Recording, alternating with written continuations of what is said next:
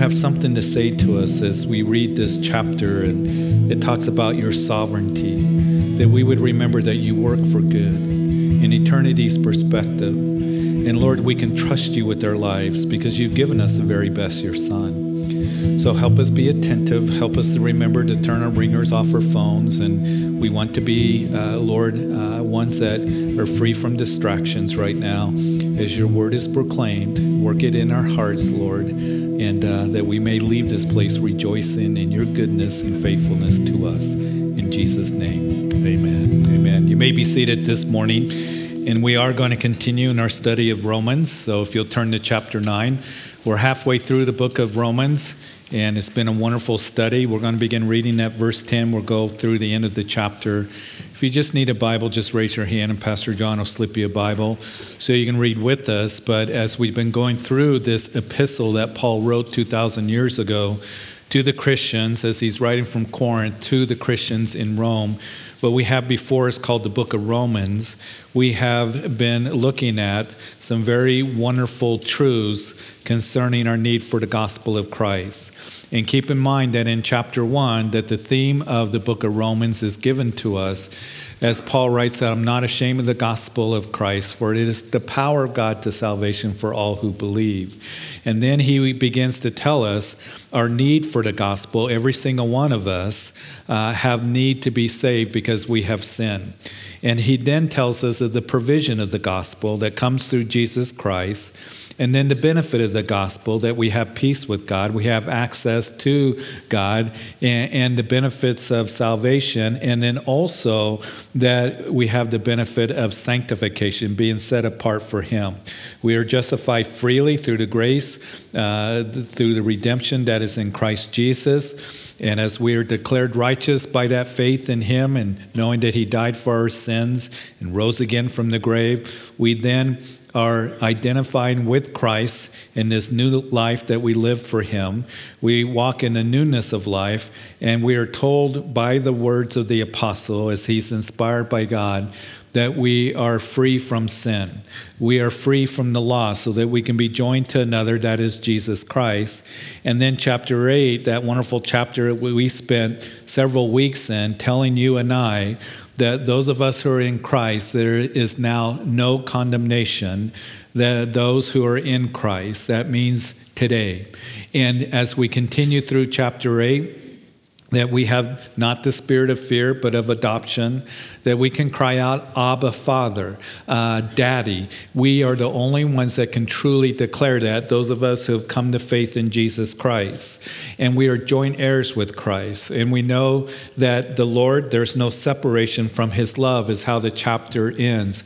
And I brings, I don't know about you, but I'm sure it does, as it does with me, that brings me great comfort, that there's nothing that will separate us from the love of Christ. He will always love you, and his love remains for you and for me.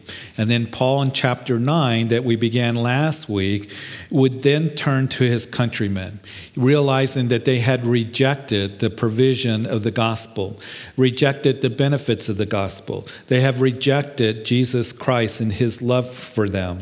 And he would express his continual grief and sorrow, for they have missed out on the gospel. They were ignorant of God's righteousness that only comes through Jesus Christ and faith in him.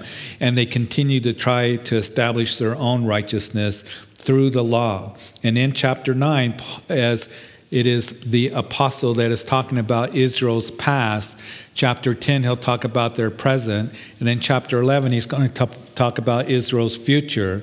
But he's talking about God's sovereignty. Hey, you've been blessed. You've been benefited because the promises of God have been given to you.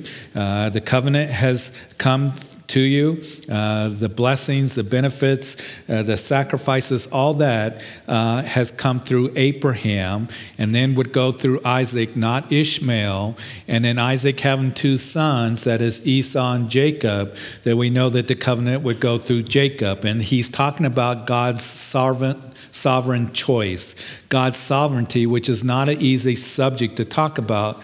But let's begin to look at this and read it carefully as we pick up our text in Romans chapter 9, verse 10. And not only this, but when Rebekah also had conceived by one man, even by our father Isaac, for the children not yet being born, nor having done any good or evil, that the purpose of God according to election might stand not of works, but of him who calls. In verse 12, it was said to her, the older shall serve the younger. So Paul here, as we read this, is pointing to and making reference to God's sovereignty. God sovereignly chose Isaac. And even though he chose Jacob, again, the younger of Isaac's son, and rejected Esau's, we're going to read, Paul is saying, don't you know and realize how good God has been to you? You are descendants of Abraham, of Isaac, of Jacob.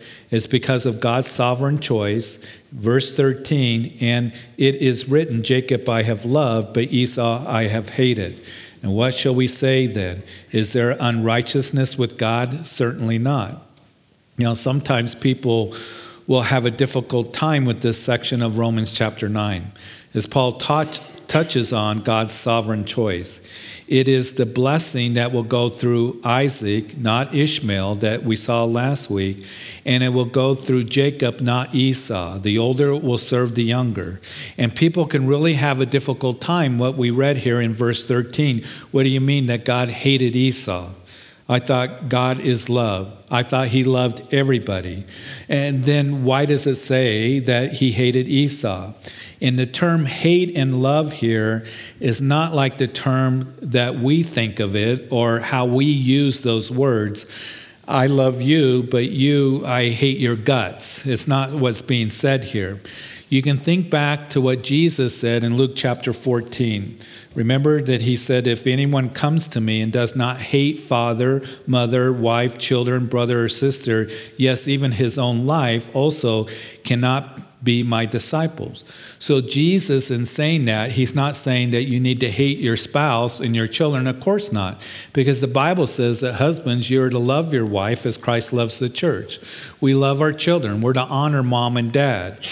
So here when Jesus uses that word hate, it's not talking about to hate them, but he is talking about preeminence, that our relationship with him and our devotion to him has preeminence or has priority over all the other relationships that we have in our life. It doesn't mean that those relationships that we have, loving our spouse and our children and brothers and sisters in the Lord and our parents, that those relationships are not important. They are very important, aren't they?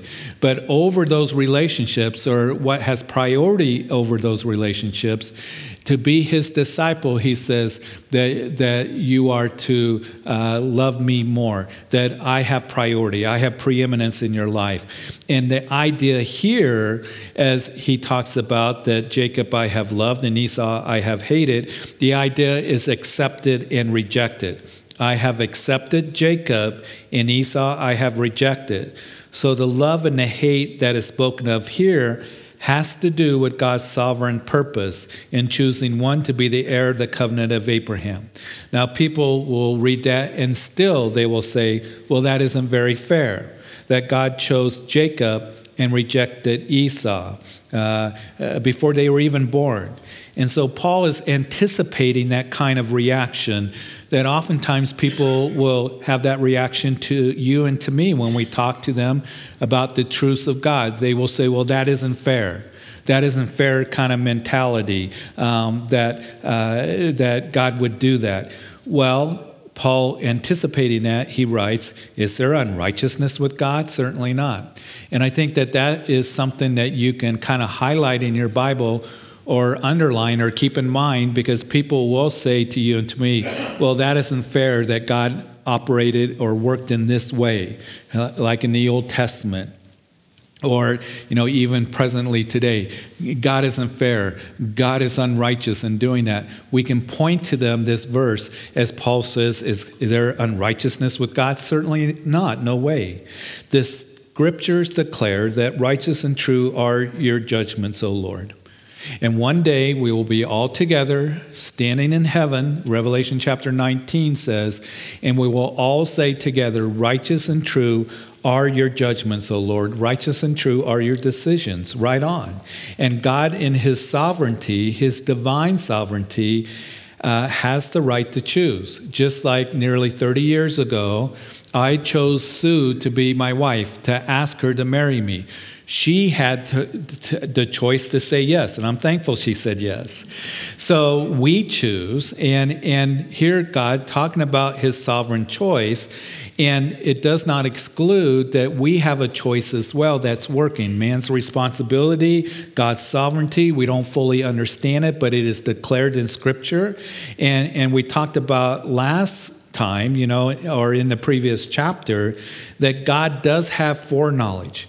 He knows all things. He knows the end from the beginning. As the prophet Isaiah says, we don't have foreknowledge. And he knew the life history of Jacob and Esau before they were even born, that Esau was carnal, that he was a man of the flesh. And so we need to be careful that we're not ones that we carry the truth of God into our own limited conclusions. Because God is infinite, we are finite. He works in eternity's perspective, and we don't want to say, well, that is not fair, or how can God make that decision? Because our knowledge is so limited. We can't fully understand the sovereignty of God. It was one famous Bible teacher that said if God was small enough to figure out, he wouldn't be big enough to worship. He's an infinite God, and he works sovereignly, and we know that we cannot reason as God does. His thoughts are not our thoughts. His ways are much higher than our ways, the prophet Isaiah declared. And I know that our response, once again, when we do get to heaven, will be righteous and true are your judgments, are your decisions. But we continue reading here about God's sovereignty in verse 15, for he says to Moses, I have mercy on whomever I will have mercy, and I will have compassion on whomever I will have compassion. So then it is not of him who wills, nor of him who runs, but of God who shows mercy. Paul here quoting from the book of Exodus, chapter 33, verse 19. After the children of Israel had sinned out there in the wilderness, making that golden calf and dancing nakedly around it and committing fornication and idolatry, this is quoted here. Now remember that mercy means not getting what I deserve. That's the definition of mercy. And God has shown mercy to the children of Israel, particularly at that time, that he didn't wipe them out. He has shown mercy to all of us, his children, by sending Jesus to die on the cross for you and for me. And as we come in faith to Jesus Christ and who he is, the Son of God, and what he has done for us in dying on the cross and rising from the grave and saving us, and he has justified us. He is sanctifying us, setting us apart for him. And we are not going to get what we deserve. And listen, what is it that you and I deserve? Do we deserve heaven? Because all of us, we know people that will tell us when I get into heaven, when I stand before God, I'm going to be able to give my case and to be able to argue that I was a good person and I deserve to go to heaven and I did more good than bad, or here's my righteousness, or here are my good works. There are all kinds of people that really believe that. And we know that our righteousness are as filthy rags before the Lord, the scripture declares, that we cannot get into heaven on our good works, and what we deserve is hell. That's what biblically the scripture tells us we deserve. But because of God's mercy and because of his grace, the unmerited favor of God, that we're not going to go to hell. It's only because of what Jesus Christ has done for you and for me. So that's what we rejoice in. And the longer that a person walks with the Lord, and the more that a person knows the Lord, and I know for me, and I know it's true for you, we just marvel, don't we, at his incredible grace and mercy. That he has saved me because of his love, because of his provision. Salvation is a work of God. It's not my work. I come in faith and receive what he has for me. He initiates, I respond. And someone who isn't saved might read this, what we're going over here in Romans chapter 9, and talking about the sovereignty of God, and they may think, wow, in that divine sovereignty, God accepted Jacob, not Esau. I wonder if he's accepted me. I wonder if God will have compassion to me and will extend his grace and mercy to me. And I just want to say this, that no one has ever sincerely called on the Lord and has been rejected. When we get to chapter 10 next week, twice in chapter 10, that we know that he's going to quote from Isaiah that whosoever calls on the name of the Lord or believes on him shall not be put to shame. And then whoever calls on the name of the Lord shall be saved. And the neat thing about it is every single one of us, that we are in that category, whosoever. So we have the responsibility of man that we have a choice. Whosoever calls on the name of the Lord shall be saved. Jesus said that God so loved the world that he gave his only begotten Son, that whosoever believes in him should not perish but have everlasting life. And we know that God in his foreknowledge and in his sovereignty, he also chooses. Both are taught. And we can't fully understand it, as I've already mentioned, because our minds are so limited, but both are at work. And when someone truly comes to the Lord desiring to accept him as their personal Lord and Savior, that I need to be forgiven because that's the greatest need that any man or any woman has, is to come to Jesus Christ. He's our salvation. There is none other, is what the Bible declares. And Jesus proved that he's the Son of God as he conquered sin and death and rose from the grave. And it isn't like someone comes to Jesus and says, I'm coming to the invitation given that whosoever calls on the name of the Lord shall be saved. And the Lord says, well, just wait a minute. Now I got to check the list here. No, whoever sincerely comes to him, he receives. And so we can rejoice in that. And we have the promise of that given to us in Scripture. But here Paul, he continues talking about the sovereignty of God in verse 17. For the Scripture says to the Pharaoh, for this very purpose I have raised you up, that I may show my power in you, and that my name may be declared in all the earth. Therefore he has mercy on whom he wills, and whom he wills he hardens. In verse 19, you will say to me then, why does he still find fault? For who has resisted his will? As Paul continuing to talk about the sovereignty of God, now he points to Pharaoh. We know about him, his story in the book of Exodus. Pharaoh had put the children of Israel under bondage and slavery, and they're baking bricks in the hot, blistering sun. And Pharaoh was the most powerful man on the face of the earth at that time. And God had allowed Pharaoh to rise to power. And the message given to Pharaoh was, let my people go, thus says the Lord. And Pharaoh, you're going to see that he truly is the Lord. And all the nations of the earth are going to see it through his strength and his power. And Paul writes that God will have mercy on whom he wills, and to whom he wills, he hardens. We read in Exodus chapter 9, verse 12, but the Lord hardened the heart of Pharaoh. And 3 times in chapter 10, we read that the Lord hardened Pharaoh's heart. So people read that and they say, well, that isn't very fair. As we talk about God's sovereignty working, if God hardened Pharaoh's heart, then Pharaoh had no choice in the matter. And God forced Pharaoh to not heed the voice of the Lord. And so if God hardens whom he wills, as we read, who can resist that? God must harden the heart of the unbeliever. Is that what's being told to us here in the text? I don't think it is at all. You see, when you go back to the book of Exodus and read it very carefully, when you read the story of Moses coming to Pharaoh, Moses said, thus says the Lord, Pharaoh, let my people go. And Pharaoh responded by saying, who is this God of yours, Moses, that I should obey his voice? And so Moses said, okay, God's going to do some miracles. He's going to call down some plagues. And Moses threw his staff down and it turned into a serpent. Pharaoh brings his magicians. They throw down their staffs and they turned into serpents, those staffs. And Moses' serpent ate up their serpent. But then you go to Moses calling, turning the water into blood. And it was Pharaoh's magicians that found some water that was not contaminated. They turned it to blood. And then Moses, we see that he calls up the frogs. And Pharaoh's magicians, they called up more frogs. They made things worse. Here it is, frogs are in the kitchen, in the cupboards, in their dough. The frogs are everywhere. Pharaoh's magicians calls up more frogs from the river.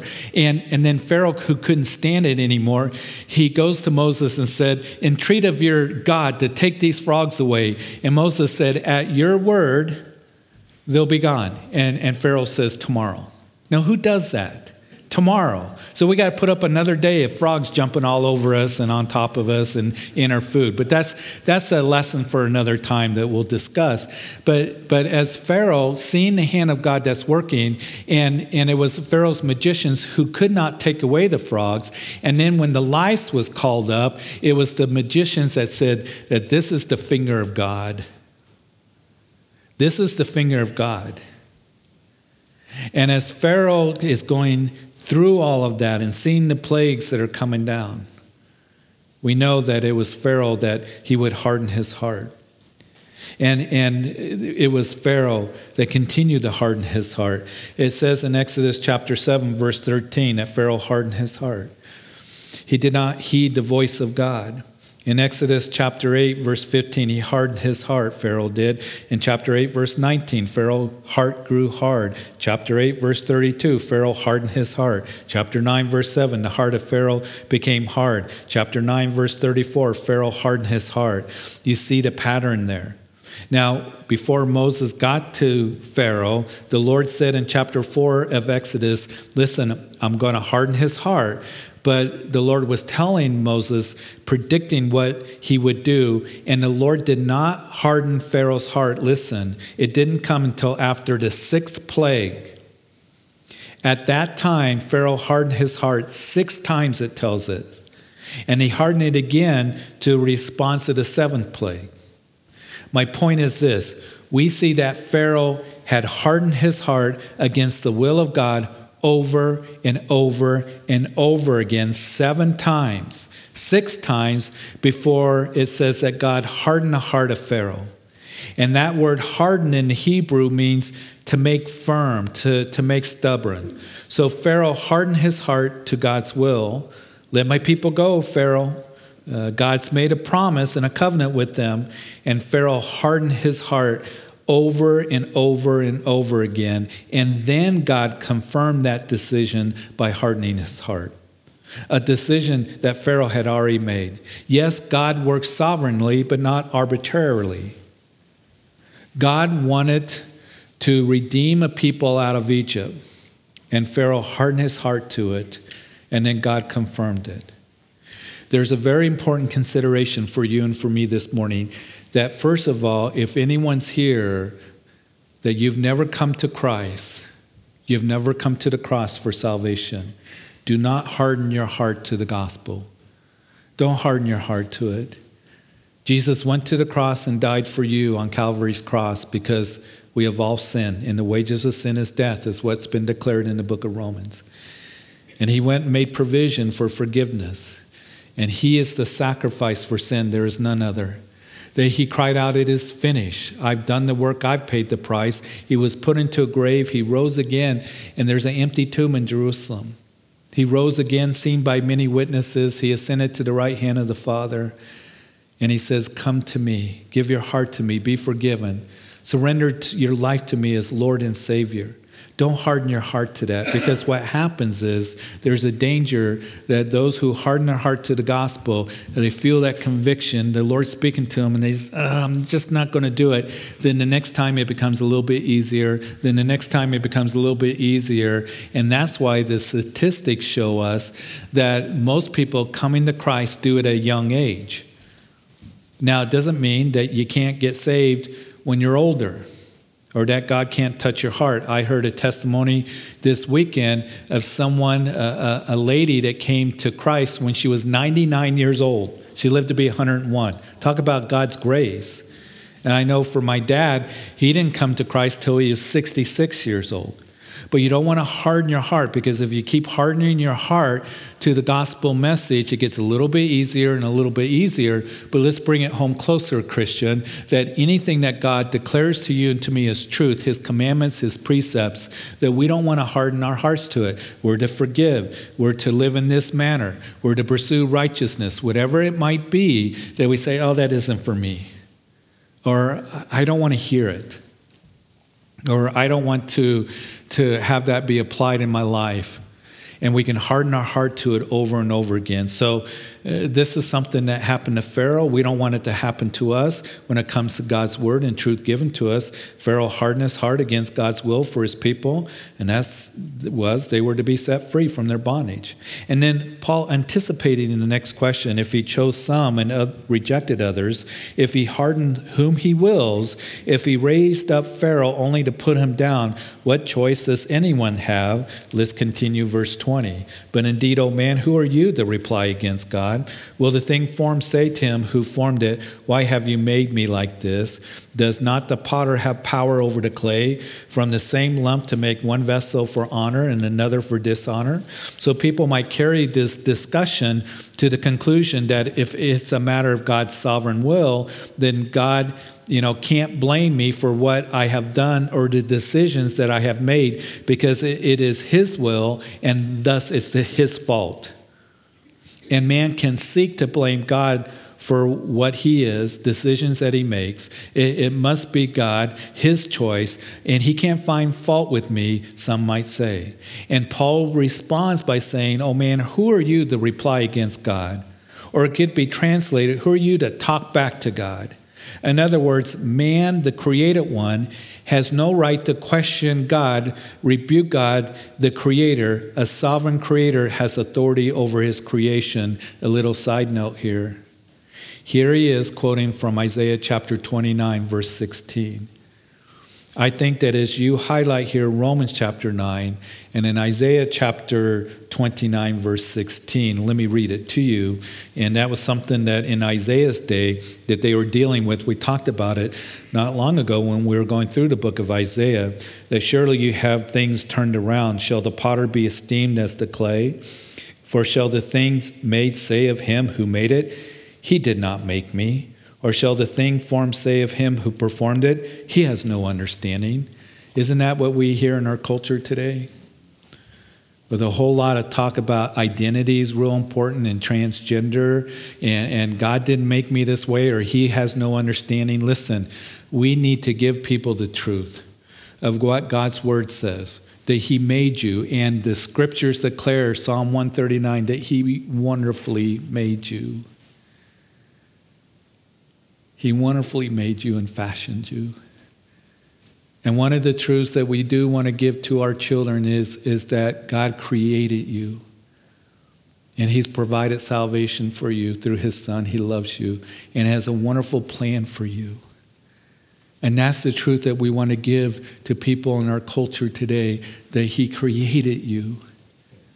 And he's provided salvation for you, and he loves you and has a wonderful plan for you. And you can trust him, the master potter. You can trust him as he makes a wonderful vessel of honor that he desires to do in your life. He desires to make you a useful vessel for him. And we can trust him and yield to him as he molds us and shapes us to clay, the master potter. Because remember, those hands were hands that were used to be pierced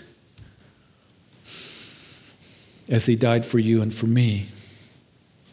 So what if God, wanting to show, verse 22, his wrath and to make his power known, endured with much long suffering the vessels of wrath prepared for destruction, and that he might make known the riches of the glory of his vessels of mercy, which he had prepared beforehand for glory. So God is long suffering. God is patient. In fact, when you look at the wickedness of people today, and where this world's going, I think, Lord, please just come back and let's get on with it, with your kingdom. And why don't you just bring that judgment? But God's grace and mercy in his perfect will, there are those that are still out there that are going to give their hearts to Jesus. But to those who do reject Jesus, God endures for a season. He's long suffering, and they will be judged if they refuse him. Now, here's the thing to keep in mind. God does not delight in wrath. Peter writes in 2 Peter chapter 3, verse 9, that the Lord is not slack concerning his promise, as some count slackness, but is long-suffering towards us, not willing that any should perish, but all should come to repentance. So God wants to bestow his mercy upon us as a vessel for honor for his glory. And God offers his mercy through Jesus Christ. And we can accept that or reject it. God is rich in mercy and love, and he is holy and just and patient. And he will bring judgment on those who reject him. So when people say to you and to me, how can God send anyone to hell? Have you heard somebody say that? If he's a loving God, why would he send people to hell? Listen, the question isn't that. The question is, why would he even provide for eternal life? Because he didn't have to do that. In the garden, right before he went to the cross, he said, Peter, I can call down 12 legions of angels. He could have destroyed the world. He could have destroyed us. But he willingly gave his son to come and to die for us and provide salvation for us. That's what amazes me. What amazes me and what's incredible to me, that I was so valuable to God, and so are you, that he sent his son to die for us. And he wants to make a wonderful, beautiful, useful vessel of honor for him, for his glory. In verse 24, even as whom he called, not of the Jews only, but also the Gentiles, as he says also in Hosea, that I will call them my people who are not my people, and her beloved who was not beloved. And it shall come to pass in the place where it was said to them that you're not my people, there they shall be called sons of the living God. So just as God sovereignly chose Israel in the past, he has sovereignly chose Gentiles, those who are non-Jewish, to the vessels, to be vessels of mercy, to experience salvation. The Old Testament prophets spoke of it. Hosea spoke of it. He quotes from Hosea. And in verse 27, Isaiah also cries out concerning Israel, though the number of the children of Israel be as the sand of the sea, the remnant will be saved. For he will finish the work and cut it short in righteousness, because the Lord will make a short work upon the earth. And as Isaiah said before, unless the Lord of Sabaoth had left us a seed, we have not become like Sodom, or we would have been made like Gomorrah. So Paul continues to speak from the prophet Isaiah. There will be a remnant, a small group of Jews that will be saved. They will see the light, receive the gospel, be part of the church that consists both of Jews and Gentiles. And if God had forsaken the Jews completely, then they would have been destroyed as Sodom and Gomorrah. But there's a faithful remnant that have come to Jesus. And then we will see in chapter 11 that Paul's going to talk about the time that not only is there throughout the church age a remnant of chosen by grace, but then there's going to be a time right before the second coming of Jesus Christ that we're going to see the restoration of Israel. He says, in that day, all of Israel will be saved. In verse 30, as we finish, but what shall we say then? That Gentiles who did not pursue righteousness have obtained to righteousness, even the righteousness of faith. But Israel, pursuing the law of righteousness, has not obtained to the law of righteousness. Why? Because they did not seek it by faith, but as it were by the works of the law. For they stumbled at that stumbling stone. As it is written, behold, I lay in Zion a stumbling stone, and a rock of offense, and whoever, there's that word, believes on him, will not be put to shame. So the Jews tried to obtain righteousness by the works of the law. They thought as long as we have the laws, the rituals, the covenant, the sacrifices, we will obtain righteousness, and we're up on everybody. Now remember that Paul did state in verse 4 of the chapter here that they have a great blessing because they have the covenants and the prophets and the promises and the law. But the thing is this, they missed out on the fact that God now has declared that Jesus Christ has come and was the ultimate sacrifice for them and for all of us. And it is not by keeping of the law that brings righteousness, because we cannot keep the law. That has been repeated over and over again in this book, the book of Romans. No one keeps the law. The law is God's standard, perfect standard. The law is holy. The law is good. The problem is you and me. We can't measure up to it. So we can't put our hope in the law. The only one that we put our hope in is Jesus Christ, who kept the law perfectly, the Son of God who died for our transgression, And now it is faith alone that we're declared righteous. Now everyone's on level ground. Jew and Gentile alike has access to God, can have peace with God through Jesus Christ. And you see, the Jews stumbled at that. They just stumbled at that. Because they thought that we're descendants of Abraham, we have the law, and that's good enough. And as you go through this chapter, as he's explaining the sovereignty of God, as he comes to tell us that those who reject him, that there is going to be judgment that will come to them.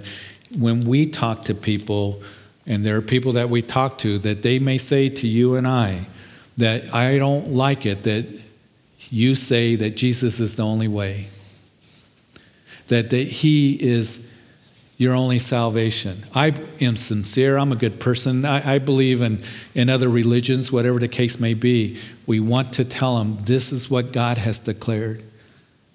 Not Pastor Jeff, not you. This is what God has declared. Don't harden your heart to it,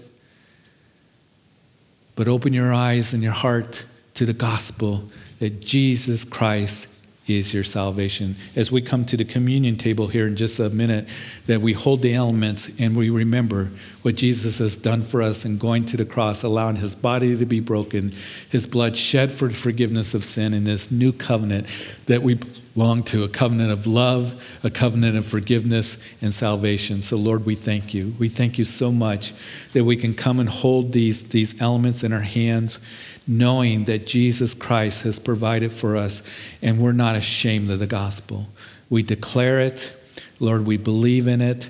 And I thank you that you've opened our eyes to it. And I pray if there's anyone here that you've never given your life to Jesus Christ, call in the name of the Lord. You can call on him right now if you've never done that. If there's anybody here by chance that you've never surrendered your life to Jesus, you can pray sincerely that, Jesus, I come to you. And your word says, whoever calls on the name of the Lord shall be saved. And I do that now. I ask that you would forgive me of my sins, and that I believe you died on the cross for me, you rose again, and you're alive, speaking to my heart. And I thank you for bringing me here, and for the promise given to me of eternal life and forgiveness.